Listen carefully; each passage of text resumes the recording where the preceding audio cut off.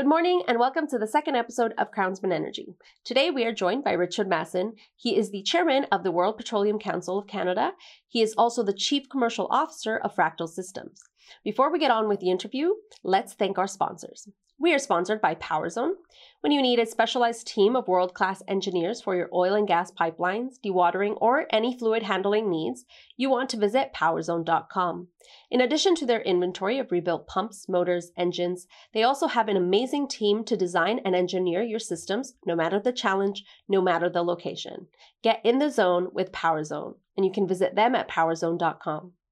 We're also sponsored by Lamson. Lamson International is a third-generation family-owned and operated heavy lift and heavy haul construction company, with branch offices located throughout North America, Canada, and Australia. Lamson International offers conventional crane rental, heavy transportation, project engineering, and customized rigging, steel, and timber mat rental, as well as marine and manufacturing services. They were founded in 1946 by Neil and Billy Jane Lamson. The company is in their 73rd year of doing business, and you can find out more at lamsoncrane.com. Now let's get on with episode 2 of Crownsman Energy. Hello, I am Jared Downey, and welcome to Crownsman Energy. It is a spin-off of the Crownsman Show. The difference is we discuss all things energy, and I can't think of a more fitting guest to kick off our first few shows. We have Richard Masson on the show. Now, Richard, I'm going to read this to make sure I get it right. He is the chairman of the World Petroleum Council in Canada. He's also the chief commercial officer of Fractal Systems. So we've got a lot to cover from both the private sector and from the World Petroleum Council side. So thanks, Richard, for coming on the show. We're very excited to have you as one of our first guests in Crownsman Energy. Great to be here. I appreciate the opportunity. And I know you do a bit of media because of your involvement with the University of Calgary and that. But have you done a lot of the podcast web series world yet? This is maybe number 2 or 3, so it seems like there's more demand coming all the time. People want to get deeper into issues, so I appreciate the opportunity to really, talk about these things and let people understand them better.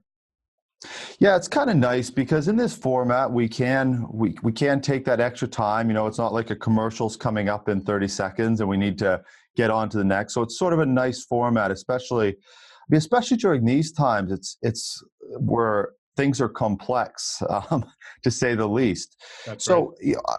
I want to talk. We're gonna kind of go. I want to start with the World Petroleum Council. Just a quick sort of snapshot of them, and then I want to get into more of the details of Fractal System, and then I want to circle back to the World Petroleum Council. But they've had to do some adjustments, I think, because you're chairman in Canada, but in Houston they've had to make some adjustments. I think you said they was just announced this morning, right? Right. So the World Petroleum Council is an international organization of more than 60 member countries. It's been around for a long time, and its primary focus is improving performance of the petroleum industry. So they do that through a lot of different activities across the year. And every 3 years, they hold what's called the World Petroleum Congress, which is the premier oil and gas petroleum congress in the world. And it's scheduled for December this year in Houston, is the next one. And this morning we learned that due to all the restrictions that are in place, Houston has pushed back its date for that Congress until 2021. So that's a pretty big change. It hasn't happened very often because these things run in 3-year cycles, but we're going to talk a little bit about that as we go and what it means for Canada. Okay, good. Yeah, we've got a whole section because I do want to cover quite a bit about the World Petroleum Council and what they're doing and what they're offering, and how it actually all works. It's sort of similar to the Olympics, going from city to city. But I want to get into Fractal Systems. And so often on this show, I'm interviewing people that know so much more about a topic, which is why we do the interview, and I don't sit there and spiel about something I don't know about. So Fractal Systems, they have a new jet shear technology that they brought onto the market. Can you give us tell us who Fractal Systems in, your involvement, and then I want to get into some of the technology that they have. Sure, I can do that. So Fractal Systems was founded 14 years ago by a PhD from the University of Sherbrooke, Quebec, and his name was Esteban Chornet. He is a very sophisticated fellow. He developed a sister company called Enerchem that works on municipal waste. But this was his second idea, Fractal Systems, and it's all about using technology to reduce the viscosity of bitumen, which, bitumen's thick like peanut butter. And if you can reduce its viscosity, it flows down a pipeline much more easily. So today, when bitumen is shipped from Fort McMurray down the pipelines, typically it requires about 30% diluent, which is a very, very light oil, kind of like gasoline. So you put gasoline type liquid in with the bitumen, you end up with something that you can pipeline. Well, that very light oil, the diluent, is expensive. It takes a lot of room in the pipelines that we would prefer to use for bitumen, and it has an environmental footprint. So Fractal's technology is designed to address those challenges, and that's really what we're working to commercialize right now. So that brings us into, so this product, Jet Shear, has come onto the market. I'm sorry, Richard, I'm having some really funky stuff happening with my iPad, and I'm trying to follow, but my iPad just wants to do its own thing right now. So I'm going to have to reload here. So Jet Shear technology, now, is that something that was actually developed by Fractal Systems, or is that something that they took on? No, it was developed by Fractal Systems. So it's been a 14-year development cycle. And wow. It started, we built a lab in Sherbrooke, Quebec, and did a 1 barrel per day, we call it our bench facility. So, 1 barrel of bitumen per day. It has all of the units, all the processes that you need to go from diluted bitumen all the way through to a finished product. It allows you then to take that finished product, send it to third-party labs, and get assays of the quality of the oil, because refiners, of course, want to understand what will the oil look like when it comes to them. So that technology was built on that lab at a 1 barrel per day scale. And then, like many things, you need to scale up your technology. So we've gone through successive steps over the years to move to 30 barrel per day, 150 barrel per day, 500 barrel per day nozzles, which is our key piece of the technology, is a nozzle where I can go through the process flow, but that's really what it was many steps over 14 years to get to the point where it's now ready for commercial introduction. Yeah, I saw that. You had a nice timeline. We're actually going to bring it up, that you went from, you talked about the 1 barrel per day. That was in 2009. And now I'm seeing, now there's the field demonstration, the commercial demonstration, and then you went to large scale in 2018. You actually, so was that actually 50 barrels per day that was processed in 2018? What we were doing was 500 barrels a day. So the technology essentially involves taking bitumen and you separate the bitumen from the diluent, because that's how it comes down the pipeline to our plant. And you take the bitumen, you heat it up, you pressure it up, and you push it through a nozzle. And there's a big pressure drop that happens as it moves through the nozzle. And that allows the heavy bitumen molecules to pull apart from some of the other molecules in the oil. And some of the side chains on the big molecules, which are called asphaltenes, break off.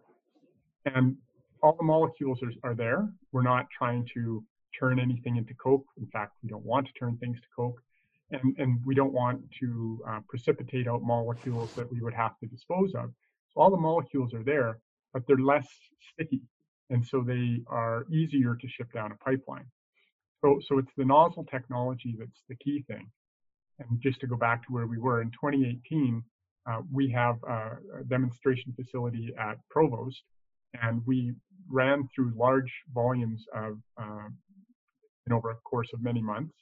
In fact, over 2 1-year periods, we've run 225,000 barrels of underdiluted bitumen through our demonstration facility to prove that it works at that scale. So what were we looking for? Things like, how long do the nozzles last? Do they erode or corrode? How often would we need to replace them? Because we know there's bound to be some loss of pressure drop over time. And so those are the things, operability, safety, all those kind of things that we were demonstrating at that commercial facility in 2018. And so we had good success with all that. We were working with Synovus as our producing partner through that period. And we essentially completed all that commercial demonstration. We've got all the data we need now for the design of a large-scale commercial project. Some of these graphs that I watched, there's a video online, and people should go. Your website is Fractal SYS.com. We'll bring it up on the screen too, and you can watch a video that people right on your homepage. It's quite nice for laying out. But could you just give us, I mean, not necessarily the engineer breakdown, but just the process flow of the jet shear system? Right. So as I said, the nozzles are the key. So we separate out the bitumen from the diluent just to save space downstream in the process. The diluent doesn't need to go through any further processing. So we take that out at the beginning, which is a simple distillation column. Then we have bitumen. As I said, we heat it up and pressure it up and put it through these nozzles. And the 500 barrel a day nozzle, it's not very big. It's maybe the size of a bread box or a laptop computer, that type of thing. It's not a big nozzle. And so it gets the pressure drop. And essentially what happens then is you have all the molecules that are still there. And over time, as we worked to improve the process, we had to figure out what is the limit of how the process is going to work practically. And if we use a little bit more temperature, a little bit more pressure, those type of things, you can get a higher level of reduction in the viscosity. We also, part of the process, it reduces the acidity of the oil. So in bitumen, especially as you move further north, there's an inherent level of acidity. It's measured by something called a total acid number. And if the total acid number is too high, some refineries can't run the bitumen. If you can reduce the acidity, you get a better value for your product because more refineries can run it. So we looked at those things and we said, if we could push our process a little bit further, that would be great. We'd reduce diluent, we'd reduce acidity more. But then you create a different problem. And so the next problem you create is olefins, which come whenever products crack a little bit, when bitumen cracks. So we've introduced a step that allows us to take the layer of hydrocarbon where the olefins concentrate, and we add some hydrogen to it. It's called hydropolishing, and essentially that saturates the olefins. It's a very low temperature, low pressure kind of version of dealing with hydrogen. It's not hydrocracking or hydroprocessing or anything like that. We call it hydropolishing. And all it does by saturating the olefins is it removes that as one of the restrictions on making pipeline quality product. So we have to do that step, and also because you end up with a little bit of H2S anytime you heat up a bitumen, because there's a sulfur in bitumen inherently. So you have to do a little bit of hydrogen or sulfur cleanup. So those two steps are required to make sure that you meet your environmental performance and your pipeline specifications. So really, you go through the nozzles, you get essentially the process that you need, the two other steps, which are ancillary to make sure you meet requirements, and then you blend back the amount of diluent you want to make the product that the refineries want to see. So for most bitumens, we can displace about 50% of the bitumen requirement. And that's a big deal because bitumen is a very expensive part of moving dilbit down the pipeline. I wanted to ask. I said it before we came on that if for anybody who's a layman watching this, I'll ask some great questions for them. And so I wanted to get just understanding: does this integrate into a system, or does this system need to be built from the ground up? As in, can someone adopt it into theirs, or do you have to come in and actually build the infrastructure for it? That's a great question. There's two ways to look at this. The way we're looking at it right now is we intend to build our first commercial project at a hub, at a pipeline hub. Like Okay. Hardisty and Edmonton are places where many pipelines come from the oil sands. There's a lot of tankage, and then there's many pipelines that leave those destinations. So, like, let's take Hardisty as an example. We could build our first project there. We could allow a couple of different producers to bring their product, their bitumen, to us. And then the producers would have the option of taking that product and sending it with their existing production down to refineries that they have business with, or they could blend it into larger streams, like, let's say, Western Canadian Select. Western Canadian Select is the benchmark oil that's traded in Alberta. And as I said, the total acid number, the acidity of the oil, grows as you move further north. One of the challenges with, as we have more and more production from the oil sands, especially from the north part of the province, the average acidity of the barrels that we produce in Alberta is going up. And so our process helps reduce that TAN number. So it makes a really good blend stock. It could be blended well with things like Western Canadian Select or other bitumens that are available at Hardisty. So from a marketing point of view, we think there's a lot of benefit to being at a hub where you have those options as a producer. Where do I want my product to go? And I can change that from time to time depending on which refiners are most after this product. So Right. that's where our initial focus has been of late. But to go to your question, if you, as a producer, wanted to bring this technology to site, you get an added benefit because then you're moving less diluent from Edmonton up to Fort McMurray, where your project is, and you save more pipeline space coming from Fort McMurray down to one of these pipeline hubs. So it saves you money long term, and you probably already have lots of folks on the ground. You have power, you have control rooms, you have fire protection, all those things already for your SAGD project. So this process can integrate very well at a site. Right now, most producers in Alberta are not trying to spend more money on things like processing. They're very focused on cost cutting. So we think the hub project is probably the first application. I was going to, when you said save pipeline capacity, what that could also be interpreted is to increase output as well, right? Because if you save the capacity, is that correct? Well, absolutely. If you go to the big picture, Alberta, Western Canada, we've been pipeline constrained for 5 years now. And, the challenge we face as Canadians is building pipelines is very difficult, both within Canada, from the Trans Mountain expansion story, and across the border. Keystone XL, continues to have challenges. Enbridge Line 3 continues to face court cases. And so by putting partial upgrading within the province, if you can reduce diluent by 50%, maybe up to 60%, then you reduce the overall amount going down the pipelines. And that can result in you getting 20% more bitumen in the same export pipeline space. So that's something we can control totally within our province.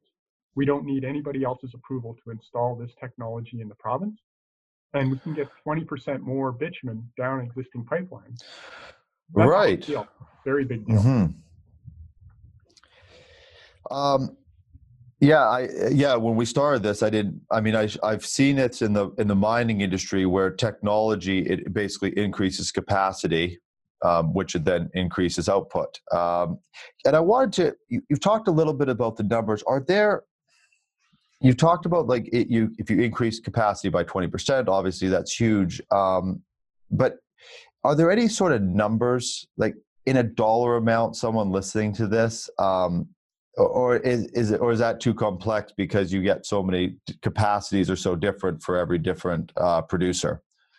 You referenced our corporate deck and some of the stuff on our website, but we do have numbers behind all this. So if you we had IHS Market, which is a very reputable global firm, look at our technology and put it in context of their long-term price forecasts. And you save a lot of cost. So you save diluent, as I said, 50 to potentially 60% diluent. That's a big saving. You save pipeline space, so you can get 20% more bitumen down the pipeline, and essentially you get free pipeline space by doing that, which is very valuable right now. The product quality gets improved because the acidity goes down, and acidity discounts can be $2 or $3 a barrel depending on how far north you are. So Yeah, I was going to ask. That's quite. well, It can be quite substantial, right? right? That discount on what's the correct terminology? High acidic, is that? Yeah, high acidity, and so IHS forecast that if I can recall the numbers, it's like $9.50 to $14 a barrel total savings available from implementing this technology. Now, from there, you'd have to pay for your toll to get your bitumen processed. So there's Right. that cost is got to be netted off. But the margin uptick that's available, the increase in the size of the pie is very significant. And Alberta has, typically been short diluent. When you think about it, it's kind of surprising. Right now, we have two pipelines that move diluent from Chicago all the way to Alberta, and they're bringing in 300,000 barrels a day or so of diluent, just so we can put it back in the pipeline to ship our bitumen back down to Chicago and the U.S. Gulf Coast. So it's expensive. It has a big environmental footprint too. I mean, I should point that out. I wanted to touch on that. Yeah. By cutting the diluent by 50%, we've had third parties verify that we could save about 11% on a wells to tank basis. So that means, if 80% of the CO2 comes from burning the fuel that you get from processing this, the gasoline, diesel, and jet.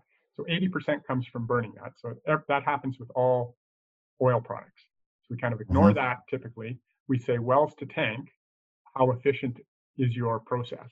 And for oil sands, they tend to be, bitumen is a little bit higher on average, not much anymore, than other crudes. But this reduces that wells to tank part by 11%. And that's important because it can help drive down overall greenhouse gas intensity. And companies like CNRL and Cenovus have very clear goals to try to get to net zero in the near future. So these kinds of technologies that we're talking about can make an important contribution to moving the overall greenhouse gas footprint of the oil sands down very near term, because we're ready to go commercial now. Right. You've got a fair amount of support even at the federal level for this project and this product. Could you break down, I saw on one of the slides, again, we'll bring it up here, the hub project. Could you break down a little bit of that support and I see the ERA is involved, SDTC. Can you just break those down and the support that they've provided? Yeah, perfect. So if we go back to that commercial demonstration project, so we had applied probably 4 years ago now for some support with the federal government to look at the greenhouse gas benefits of this. And Sustainable Development Technology Canada came in and gave us a grant of $2.7 million. Part of that was extensive reporting and third-party verification of the numbers to make sure that it all hung together. So we had a third party do the study, and then another third party audited that study to make sure it was all kosher. So the net of that was, yes, in fact, we can save about 11% greenhouse gases on a wells to tank basis. About probably 18 months ago, time flies. Especially now. Yeah, SDTC said to us, we're keen on your technology. We think it can make a big difference to the overall greenhouse gas footprint for Canada, and we see the benefits in terms of pipelines and things. Would you be interested in applying for an off-cycle grant? And we were, and we did, and we got support for the hub project. And the way the hub project is configured in our plans, we're looking to build a 50,000 barrels per day of bitumen feedstock project. It will cost ballpark, let's say $500 million. So the metric we use is, $10,000 per barrel per day capacity, which is dramatically lower than most upgrading technologies. For example, the Northwest refinery, Northwest Upgrader, sometimes it's called, that is just being started up in Edmonton, much more complex machine, but it's was $190,000 per barrel per day versus our $10,000 per barrel per day. We're not trying to do nearly what it's doing. We're trying to do as little as possible to save costs to allow more oil to get down the pipeline. But anyways, right. So with a relatively simple, small project in the scheme of that, but we said, okay, $500 million is the kind of ballpark for this technology for the first commercial application.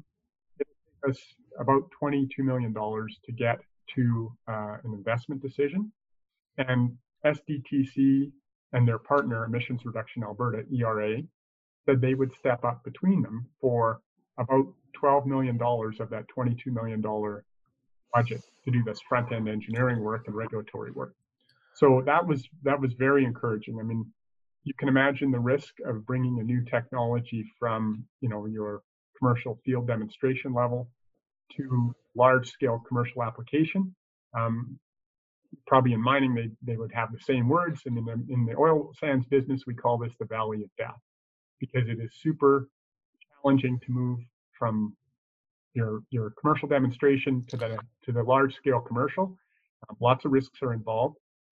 Not many technologies make it, and so the support of the government at the front end is very meaningful in helping to de-risk this next step. Yeah, it's really, and I think it's actually going to be important. Which is still always a little side thing of this show is, of course, entrepreneurs watch this show, and just to see what it actually takes to take something. I think you see a lot of things online about changing industries and the game changers, but I think an episode of you coming on here and walking through this, it shows what it actually takes, both time-wise and dollar-wise, and having collaborative partners and testing, and it's just unbelievable. You said it's been 9 years, right? Well, 14 since the technology was 14, right? Yeah, and we've been working with Cenovus for a long time. They've been incredibly supportive, and we've been working with the government partners as well now for some years, and all of that matters, right? It's not easy to do this.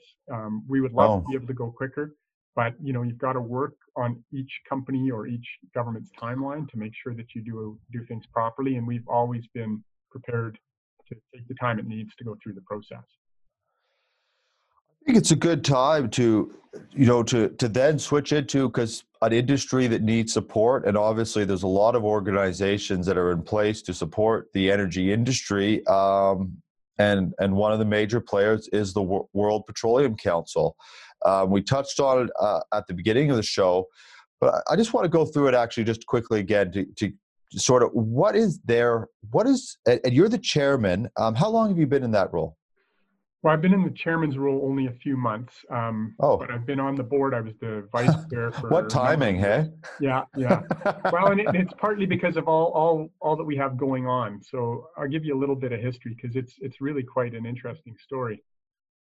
Canada has been a member since the 50s of this organization, and the organization, as I said, is all about improving the performance of the petroleum industry at every dimension, from getting it out of the ground, processing it, midstream, transporting it, refining it, all of the environmental, social, governance issues, gender parity issues, all these things are part of what the World Petroleum Council focuses on.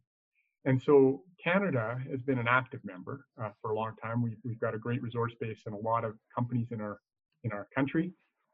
We hosted in 2000 the World Petroleum Congress in Calgary, and it was a very, very successful Congress, brought together leaders from all over the world. And as I said, this is a premier Congress. What happens is I'll give you the metrics that Houston is expecting, because because it's grown so much since Calgary had it. Hmm. But 700 speakers come over the course of 4 days. Whoa. CEOs from all the major companies will tend to be there. So the Exxons, Shells, BPs, but not just Western oil companies, all the government-owned oil companies.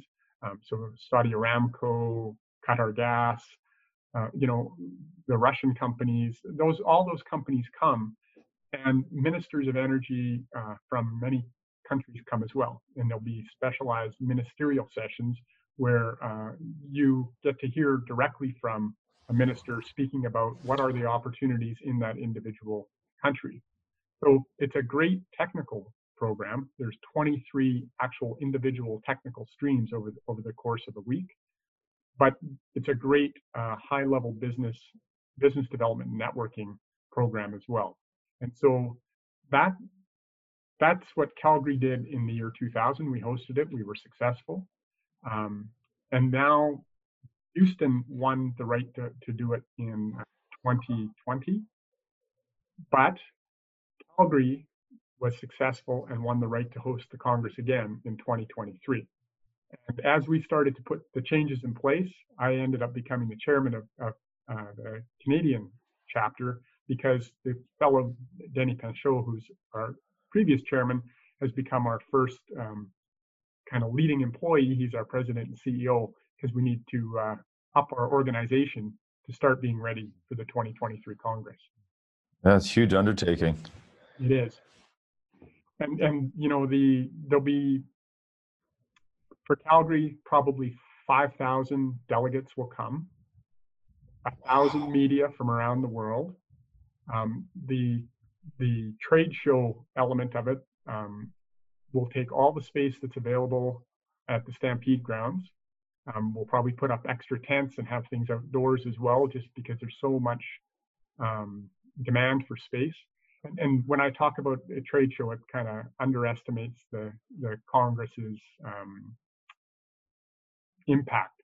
So big companies will bring booths that, 2-story booths, cost more than $1 million to build, fit for purpose to use for this 4-day period.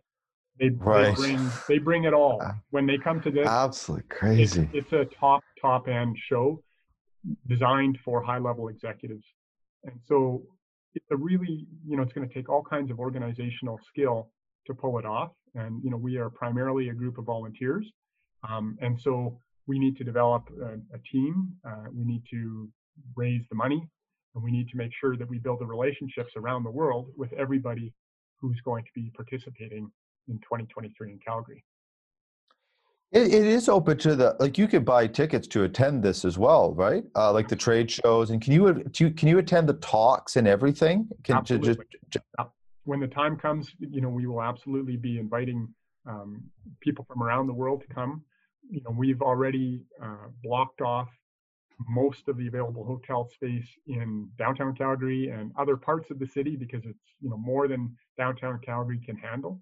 So we've reserved the rooms to make sure the rates are attractive to allow people to come from around the world, and we're going to welcome the world to Calgary, to Canada, to show off what we're doing, and to have a dialogue with the world about what the future holds for our industry, and for, it's a big part of our whole greenhouse gas debates in the world depends on the performance of the petroleum industry, and that's to have a huge role.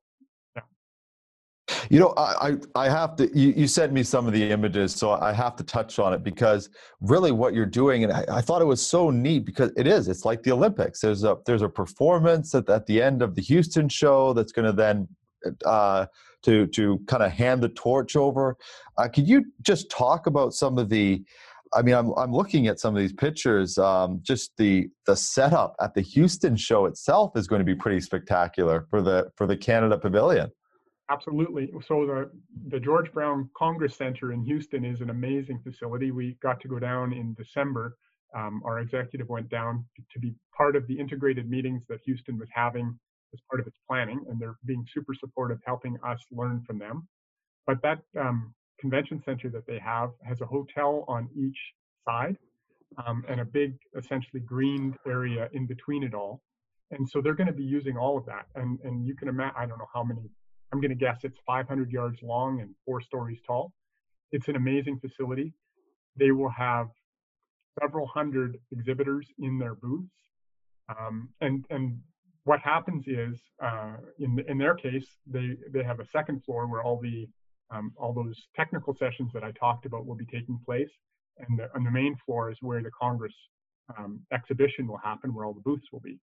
And so one of our tasks is the Canadian delegation right now is to bring a Canada booth into Houston to make sure that everybody understands both what's going on in Canada in terms of technology development, in terms of resource opportunities, government policy, ESG policy. So we want to explain to the world in Houston all the things that Canada is doing.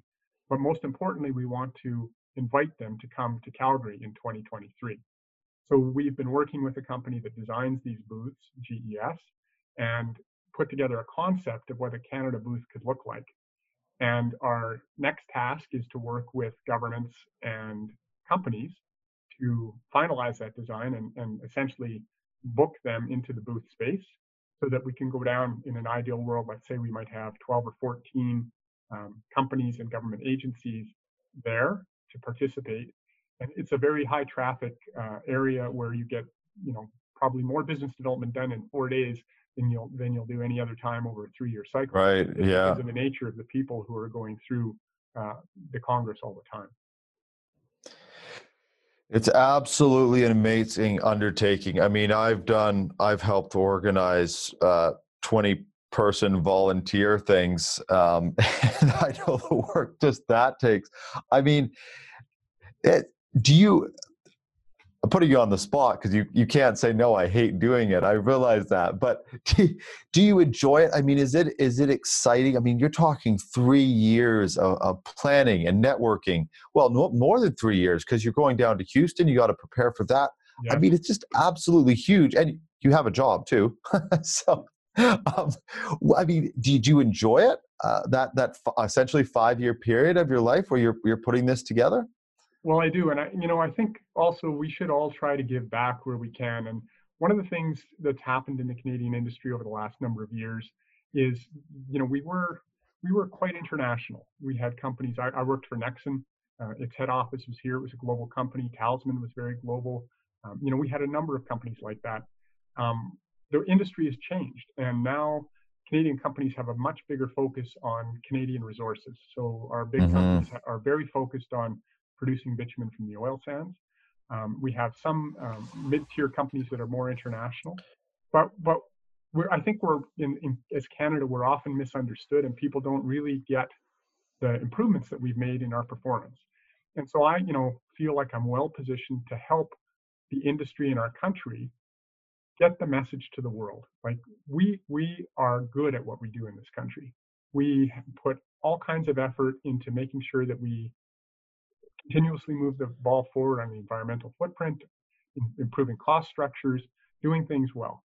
And yesterday I ended up on media, as we talk about, because Norway was saying that, they're going to divest 4 of our big oil sands companies because their greenhouse gas emissions are too high. To me, that's an oversimplification, a reaction to perceptions as opposed to reality, because I think our companies have done a great job at improving per barrel performance. They have plans, as I said, CNRL, Cenovus, for example, both want to be net zero, and they're working towards it.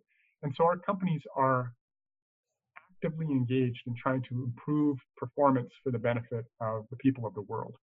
And we need to be able to show that off, and you do that in a way that allows investment attraction and more jobs, more growth, more taxes, more royalties, all those things. So to your question, I love doing this because I think it can make a big difference for our country and for our industry. And I think I'm well positioned, given I've worked in government before, I've worked in lots of different companies, I'm well positioned to help make some of this happen. And actually, I wanted to touch on that. I mean, you're a executive fellow at the University of Calgary. And I want to do a quick rundown. As we wrap up the show, of course, people are listening to you. But you do a lot of media. You're out there trying to communicate to people the advances that are made in the industry and that companies are making and promoting the oil sands. Can you just talk a little bit about, a lot of times we'll do this close to the beginning of the show, but but a little bit about your background, where you've come from, what path your career has taken, and how you ended up involved with the University of Calgary and so on. Well, I've had an interesting path because about, just over 30 years, I guess, 30, 32, 33 years, but about half of that I've spent with the Alberta government in different roles, and the other half I've spent with both big industry companies and smaller ones. So early on, I spent my first 10 years with the Alberta government, and I was involved with the Heritage Fund, and the Heritage Fund had its interest in Syncrude, and it was involved in the Lloydminster Bi-Provincial Upgrader. So I got involved in those projects way back when, learned a lot. But then I became the director of oil sands policy for Alberta when the National Oil Sands Task Force was trying to spur the development of the industry, and I got to help develop the generic oil sands royalty system, we called it, back in '95, that attracted a lot of investment. So that was a great role. I moved from the government over to Shell and got to build the first big project with Shell. I was the person who did the economic analysis for the Athabasca Oil Sands project, and later moved over to Nexen, and I got to do essentially the same thing for the Long Lake project on behalf of Nexen. So I got, right from the beginning when we were working with the technologists on what would we design into those projects, they would have their engineering inputs. I would be the guy who got to run the economics and help in the decision-making process. And eventually, after both Nexen and Shell, I moved back to the government as the CEO for the Alberta Petroleum Marketing Commission, which markets Alberta's oil sands royalty barrels or oil royalty barrels, and was involved in the Northwest Upgrader refinery that I talked about, where I was essentially on the leadership committee, the governance committee for that on behalf of Alberta for 5 or 6 years. So I got to see a lot of different things, especially in the oil sands.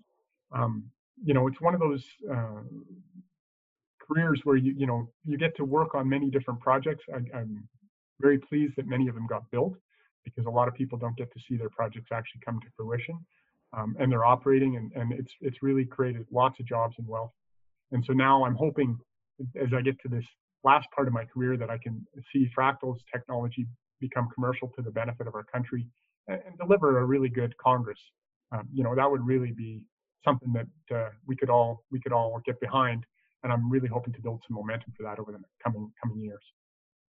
Well, I'm glad. I mean, I'm glad you came on our show. We can promote some of the work you're doing, and I will say, in some industries, we have a little bit of trouble getting people to want to talk. They, even though we're not, standard media, they just, people like their privacy. And we're finding, we've had Paul Painter come on and start to connect us with people in the energy sector, especially in Alberta, connecting us with people like yourself. And there is just an absolute willingness and a hunger to communicate the good things that are coming out of Alberta, the support of the energy sector and the oil and gas industry. It is a really good sign how much people do want to come on and communicate. And I think that's just a huge step, especially for younger people that are watching the industry. Maybe, I think we can get tempted to sort of stay within our circles. But I'm in Vancouver right now, which is where some of the protests happen and all that sort of things. We need to expand our network and our lines of communication to really get support for the stuff that like Fractal is doing and the World Petroleum Council. And so I really appreciate you coming on and just really, it's like an education to thousands of people that are going to watch. I appreciate the opportunity, Jared. And, I do like to engage with folks. If we can better understand facts, we can have a much more fruitful dialogue. And I think to a large part, we're all trying to pull in the same direction. We're all trying to improve performance. Oil is going to be around for a long time. Let's make sure Canada is a leader in what it does, and we'll all benefit from it. So I appreciate the opportunity. Absolutely. Thank you for coming on, Richard. Okay.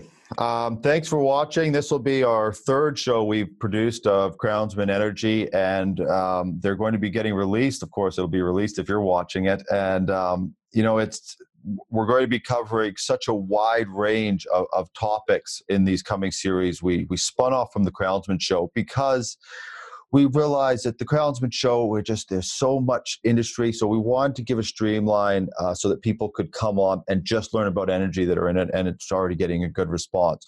So please subscribe. We've got YouTube channels and LinkedIn and Facebook and in all the places you can subscribe and follow us. Feel free to connect with me on LinkedIn or message us directly. We want to talk. We want to connect people in the industry. And thank you, Richard, for coming on the show. And we will see everyone on the next episode of Crownsman Energy. Thank you for watching. Please remember to subscribe and follow us on Facebook and LinkedIn. Also, remember to head on over to crownsman.com/donations to help support the production of our shows. Again, crownsman.com/donations. There are 2 donation options, the $5 monthly subscription option and the support heavy industry one-time donation. Again, that's crownsman.com. Thank you so much, and we will see you on the next episode.